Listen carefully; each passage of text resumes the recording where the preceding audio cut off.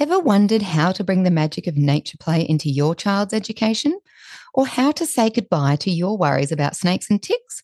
Well, with Nature Play Now, crafting an epic outdoor program is easier than you think. You'll boost your confidence, skill sets, and have parents eager to enroll. Join the adventure for just $57 exclusively for Raising Wildlings listeners. Visit our Raising Wildlings website for more details today.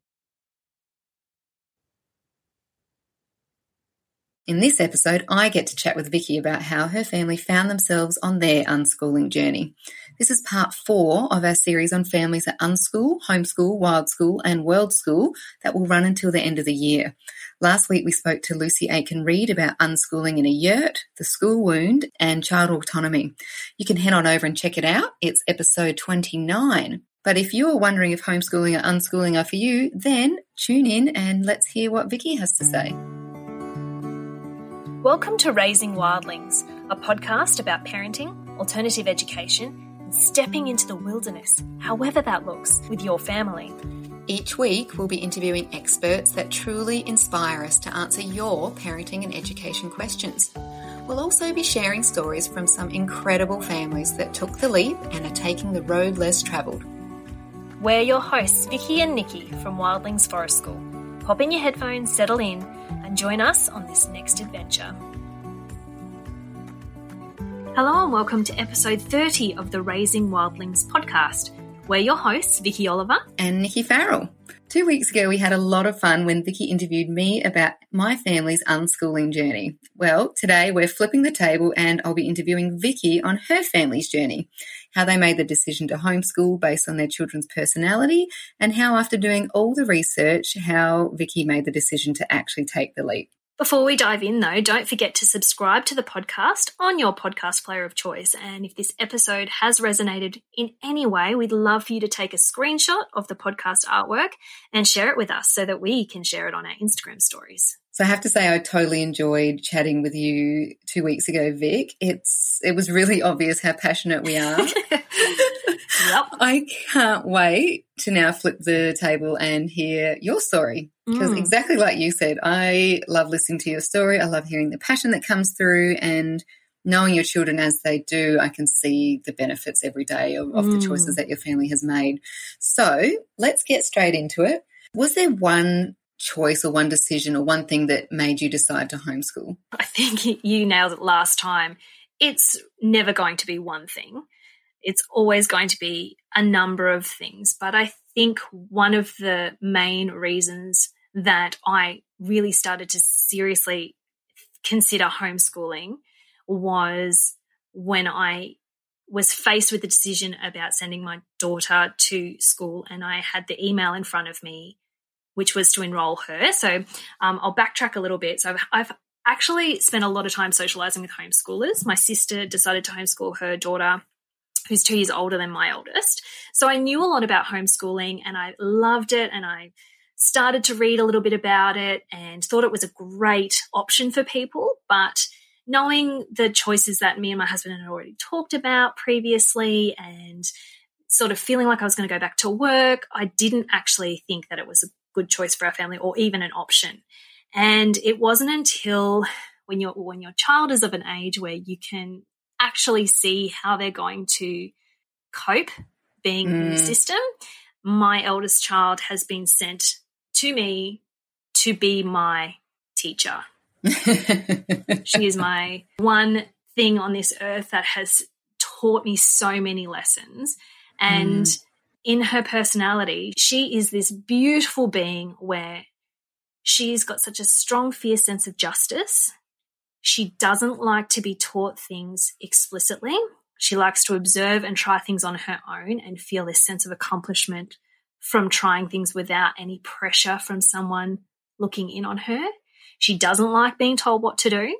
She needs to be part of the decision-making process.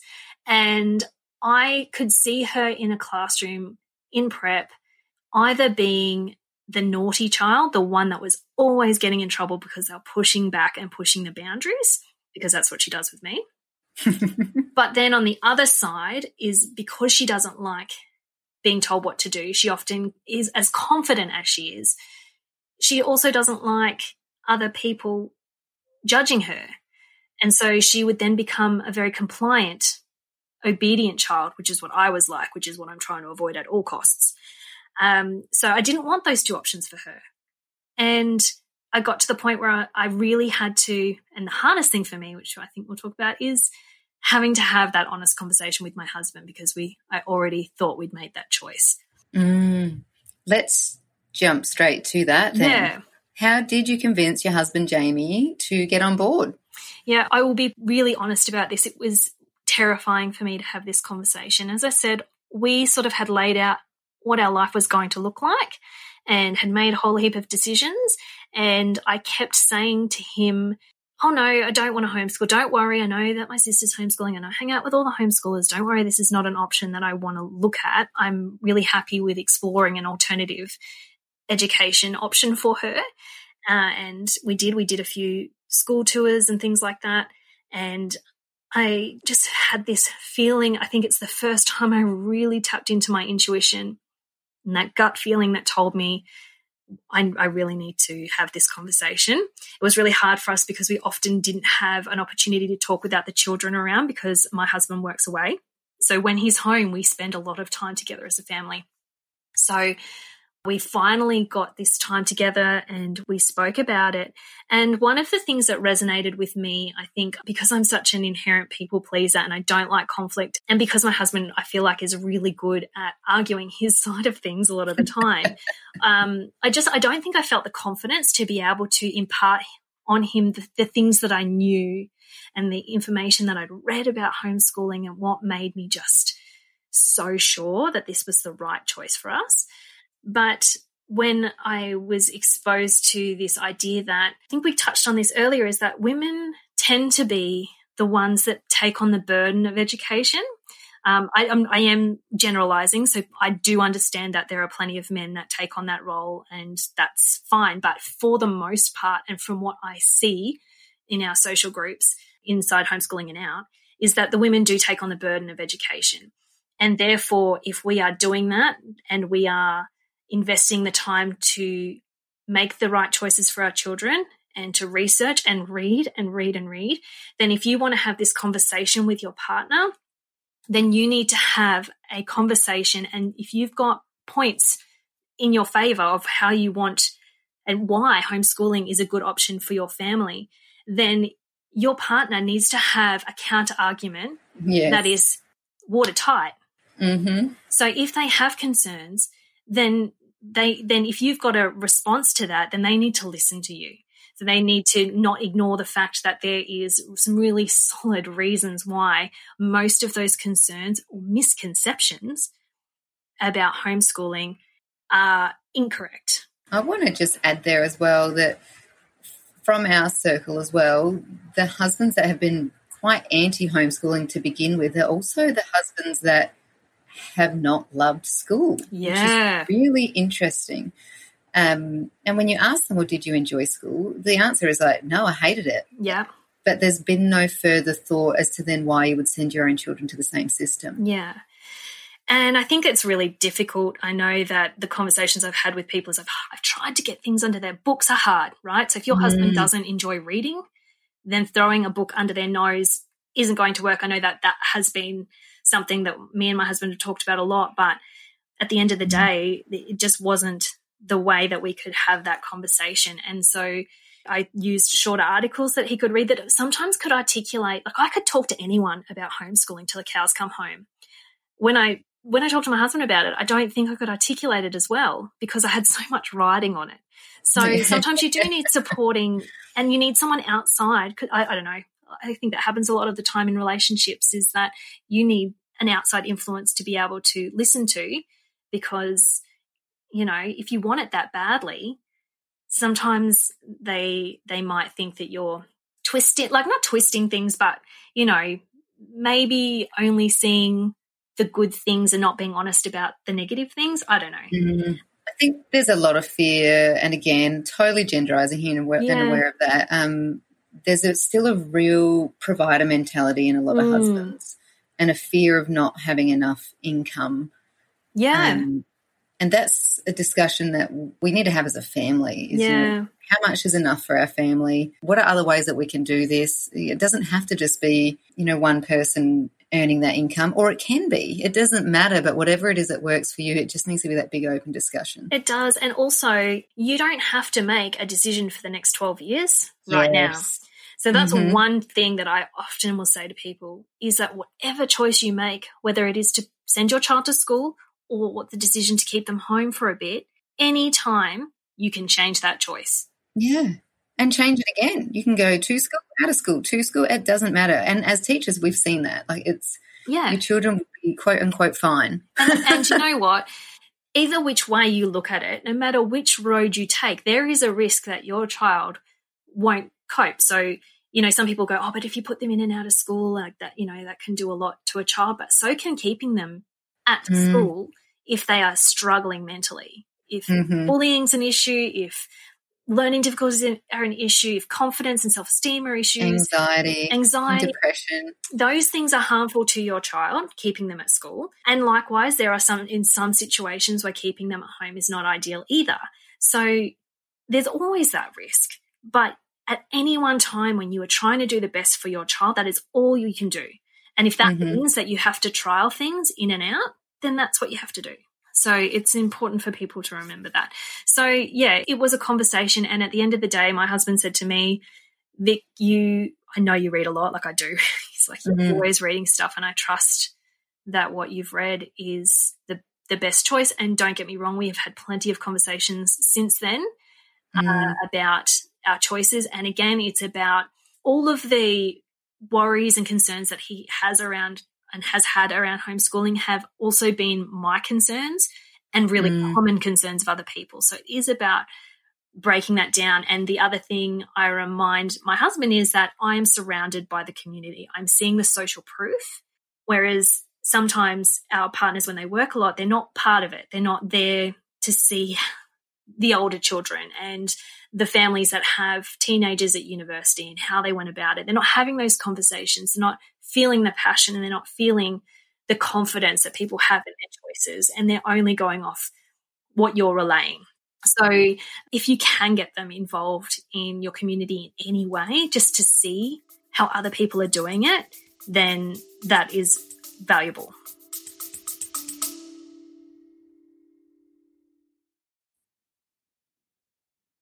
Hey, it's Nikki here, interrupting this episode to quickly say, if you're like us and feeling torn between your career as an educator versus your beliefs for child development, then we've created a 5-step e-guide to unlock your purpose without compromising your values. This treasure map is completely free, takes just 10 minutes, and is available from our Raising Wildlings website. So why not dive in and see how you go? Okay, now back to the episode.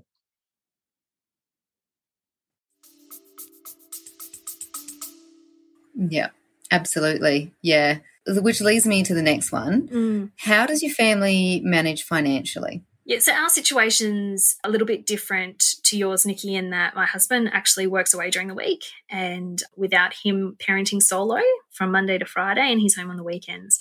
So we actually, for a while, it was only one income while I was off on maternity leave, and then we decided not to send them to any sort of daycare. And one of the reasons for that was because I don't feel the need to. We had such an active social life that whatever I thought that they would learn from a kindy scenario, they were already learning from just being with me and our friendship groups and being out and about. So it was sort of unnecessary, and we both could see the benefit of that. So we just managed to live within our means. And now that I started the business, I work basically built around how much time I need to spend with the girls doing life. Do you want to talk about that and just detail again? Because I know there's a lot of parents out there that are wondering how they're going to do it on one income, and again, how they're going to look after themselves, meet the children's needs, and perhaps their own work needs as well. Yeah, and particularly, I guess, in my situation, I do solo parent during the week. So how do I juggle that? So for me, for a long time, to be honest, when the girls were younger, they didn't like being dropped anywhere. So a lot of the time they just worked with them at home, and they would come with me everywhere. And that was hard. I managed, and I think that I just loved being at home with them so much that for me, for a very long time, I didn't need a lot of alone time or anything like that. And I just managed to get things done. But they got to a point where, number one, they liked going to people's houses. So I slowly started with people that were close to us, like my sister, and slowly branched out to very close friends. And so now I have a network of homeschooling families, my family, that look after the girls on different days. I guess for a very long time, I've just really enjoyed it being the three of us, and I haven't really needed a lot of time to myself. But now what it looks like is that my parents have finally moved up from the Gold Coast, so they're just around the corner. Mum and sometimes my dad will take them on the Mondays to they actually go to a gymnastics program and then Lego, so they're seeing your boys on the Monday and all of their other friends. And on a Tuesday, I spend our adventure day out with your family. So that's one of my favorite days of the week. And Wednesday, they come to forest school with me. Thursdays, we have programs with other families in the homeschooling community. So at one point, we were going to a co-op, but this term we're doing like a athletics activity day, and then afterwards we're engaging in other activities. So this week I'm actually going to take everyone down to the rock pools, which is going to be really fun. And then on the Fridays, they either go to another homeschooling family's house or my sister's house. I've built this up so that I've got family members to look after the girls. And one of the beautiful things about the community is that when they go to other people's houses, they're engaging in activities that I don't necessarily do a lot with them. So one of my friends' houses, they do a lot of baking and cooking, which is not something that is inherently a passion of mine, and crafting. They learn a lot of all these awesome creative things at friends' houses. They're finally getting to the age where we don't need car seats, so we're able to actually broaden that even more. And it's really hard to see beyond how old our children are. So for those parents who just have like a preppy and they're thinking about homeschooling, and you've got siblings who are still very little, it's hard to see past. It is. So, when they get older, it gets easier. The other thing I'll say about my girls is that since the very beginning, I have always tried to get them to play independently. I don't interrupt their play. I am very firm with my boundaries around play. So if I'm actually doing a task, they know that I'm not ready to play. But as soon as they do actually go and play independently and allow me to work, then I will have more time to dedicate to doing things with them to get as a family. So that's a really intentional choice that I made really early on. And I think a lot of people don't have, my girls just go and play. They love each other's company so much. They play so well together. Actually, I'm going to butt in there. Do you mind talking about that? Because I think this is an unexpected bonus about homeschooling that a lot of people don't actually consider. Yeah. Talk to me about the relationship between the girls. The relationship that my girls have, it's just simply beautiful. It's something that I've always wanted them to have. And sometimes I just look at them and my heart melts. Even when they're like, I mean, they fight, don't get me wrong, they're not like this all the time. They're human, and I think that sibling rivalry is actually a really important way of learning conflict resolution. But especially when I'm tuned in and I've got my respectful communication phrases ready to go, they are so quick to turn around and hug each other. They are so close, like they're such good friends. I was really lucky that I read Siblings Without Rivalry right when Ellie was probably before Macy was born, actually, when I found out I was pregnant with her. And that book really set the tone of how I wanted their relationship to be and what I needed to do in order to invest in them to be so close and what not to say. And I think that sometimes we say things without really realizing the impact that can have on their relationship. That ongoing conversation that we have about being respectful and how to be heard. So a lot of the conversations I have with them is if you want someone to listen to you, then you don't talk to them in that way. And they're really quick to come around, and they know that if they want the play to continue with each other, then they have to sort of problem solve that in a way that will benefit both of them.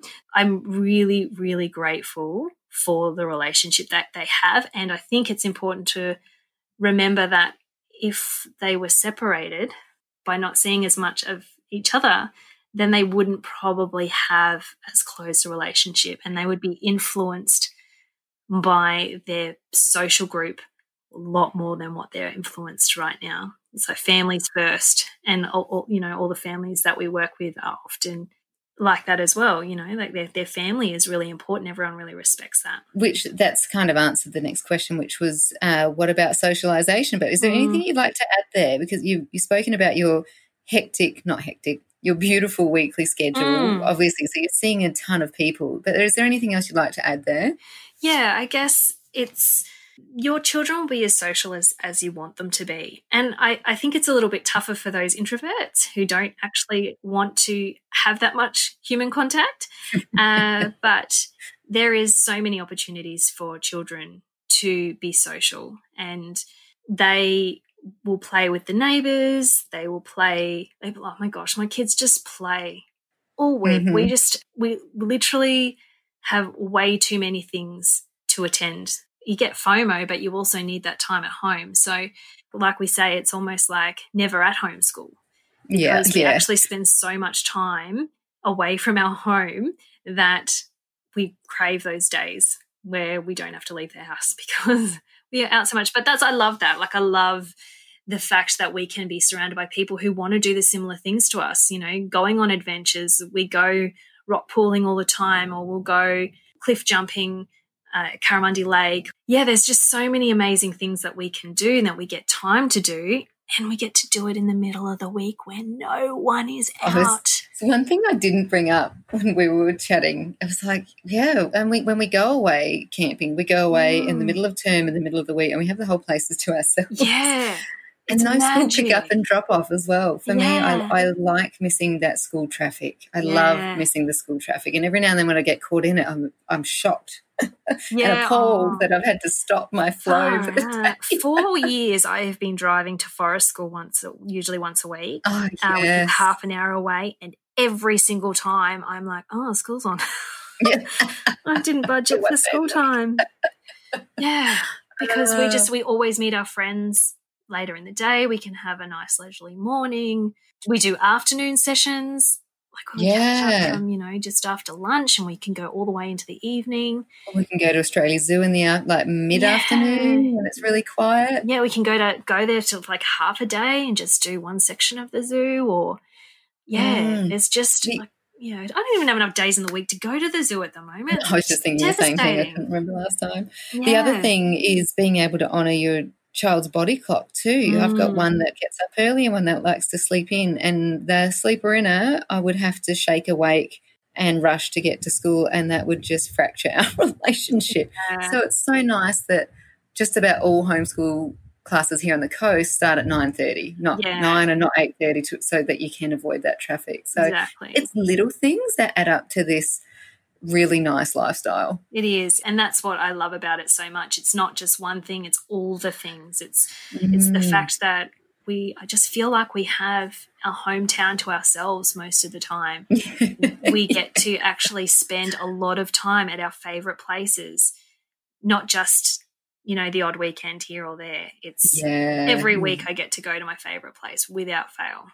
And build those, again, we harp on and on about it through Wildlings, is that our children are building that deep connection with nature and community and place, because they do get to spend that time in those places. That's right. And they learn so much, oh my goodness, from our community.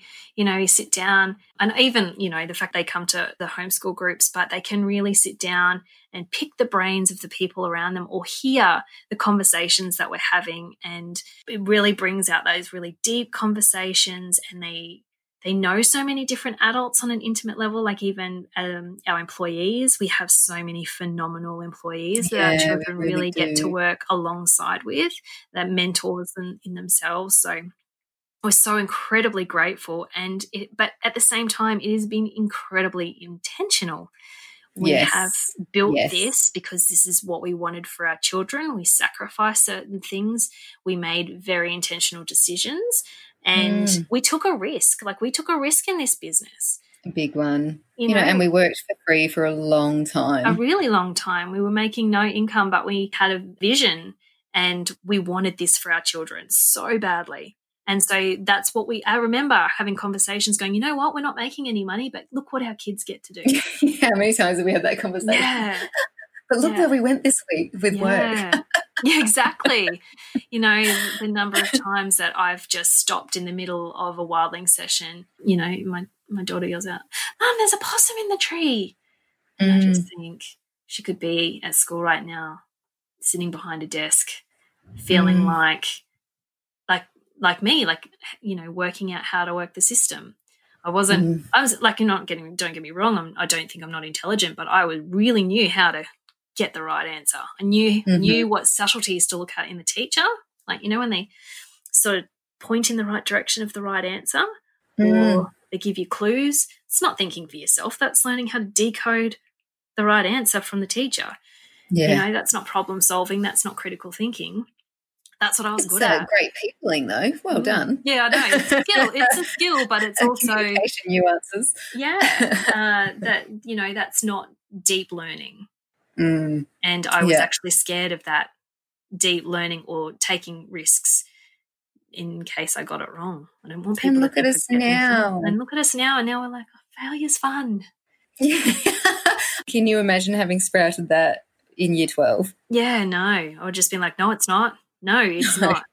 And I don't know if I mentioned this earlier, but I think I mentioned it in one of the other podcasts, but I got into university before the end of year 12.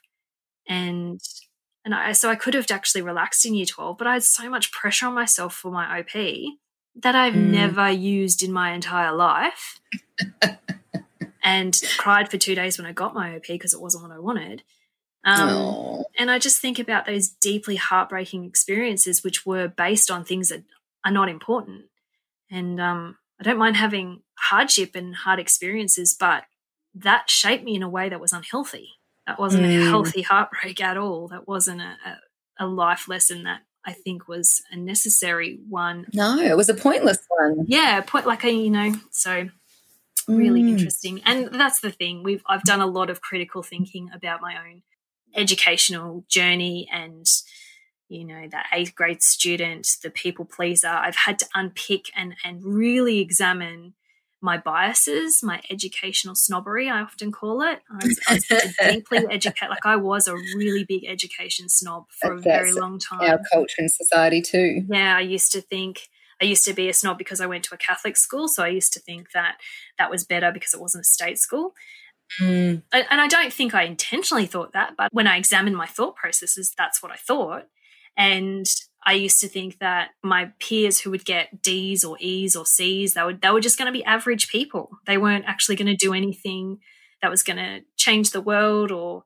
And then when I actually left school and saw these people around me become successful and all these amazing, like I'm so happy for them now. And they were successful, but they weren't successful at school. They were, in my eyes, they were going to be these just ordinary people that weren't doing anything worth anything. And then they were, and it made me think, hang on a minute. And then when I thought about all my other fellow A-grade students, and I was like, well, no one's actually doing anything extraordinary. Like, this isn't the way that it's meant to be. I was told that A-grades get the successful life and the pick of whatever they want. And I soon realized it was about relationships. Like, if you want something in life, you need to build relationships. You don't need to build your grades. You can have average grades, but if you know how to network and be good at dealing with people, or just be good at what you do, like from a really passionate standpoint, you can be good at something and still not get good grades at it.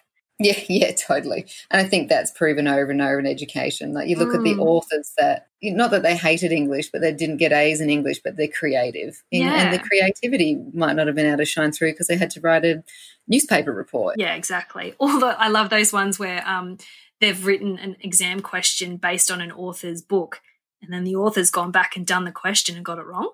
Yeah. You know, there's a lot of unpicking to do. In what we do in education. So it's about really critically looking at it through a critical lens and making some decisions based on that, or being okay with the choices that you make, but also knowing this stuff so that you can support your children. You know, they are going to be getting subliminal messages, but if you're aware of that, then you can really shape, hopefully, the way that they see themselves, and they see their education as just part of their life. And there is a holistic nature to who they are, and not just what grades they get at school. Yeah, exactly. I'm going to throw some rapid fire questions at you. Oh, yeah, go for it. How nice to flip it. Yeah. So what is your favourite all-time book or book that you're reading now? So I'm just looking at my books over here. My favourite all-time book is Untamed by Glennon Doyle. That one so deeply resonated with me. You're a goddamn cheater. You're a goddamn cheater. We can do hard things. Yeah, I think I'll just leave it at that. If you're looking for a empowering book, just read it. Just read it. So good. Yeah.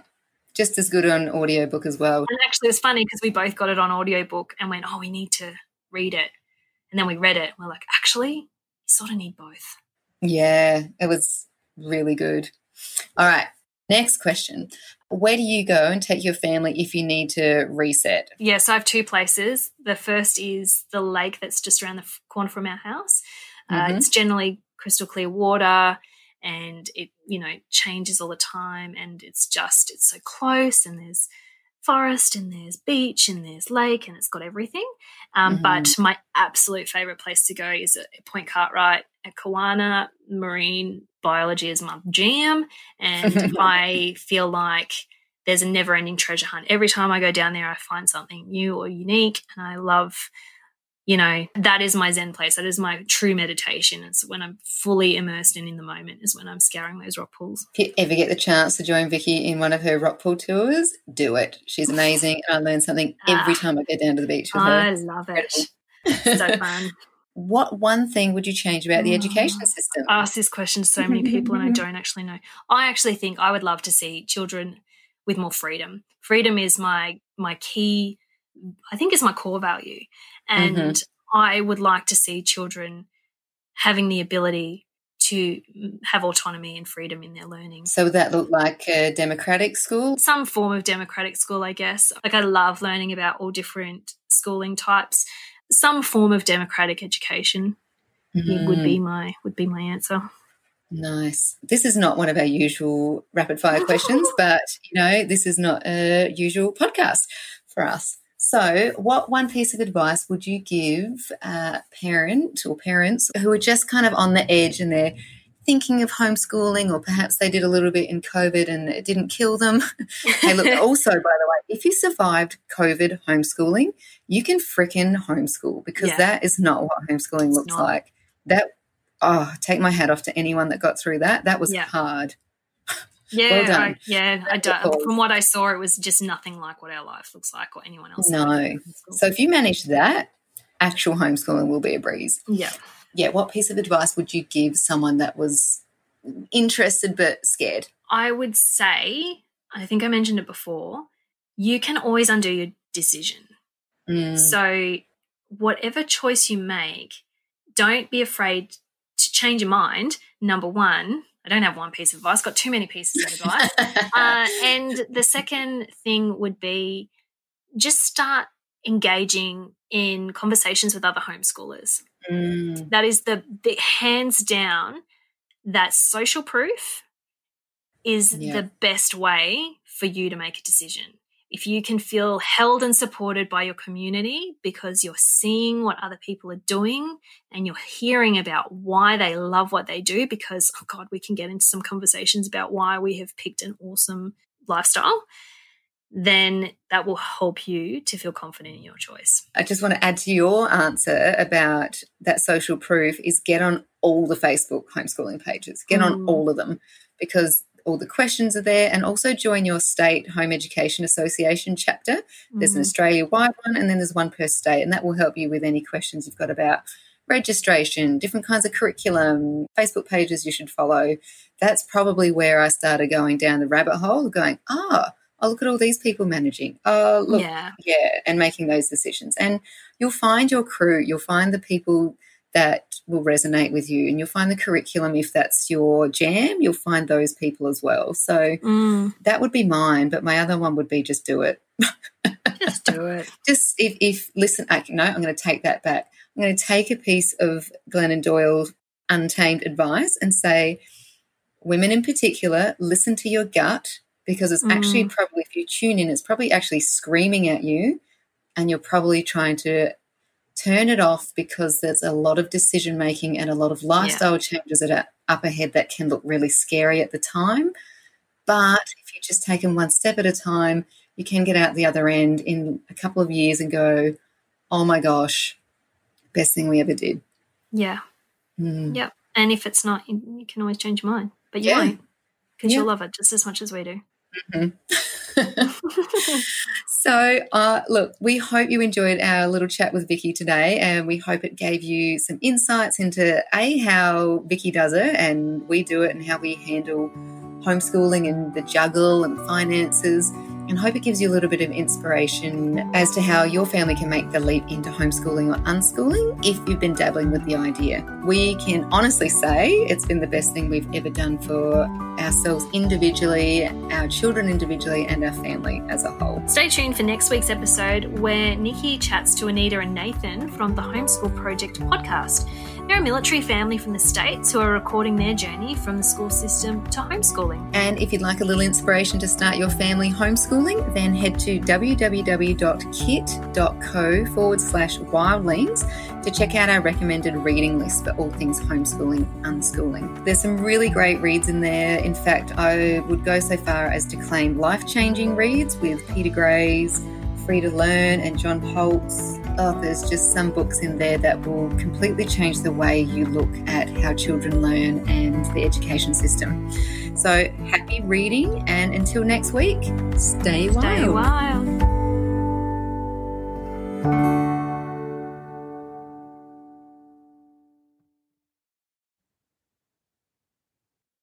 If you enjoyed this episode of Raising Wildlings, then we invite you to check out Your Wild Business, our signature business course for education change makers who are ready to create or refine their own nature play businesses.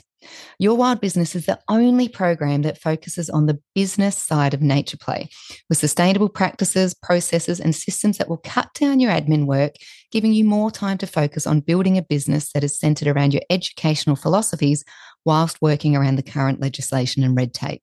And you'll become a part of our wonderful community of other education change makers leaping forward into the big, wide world of business.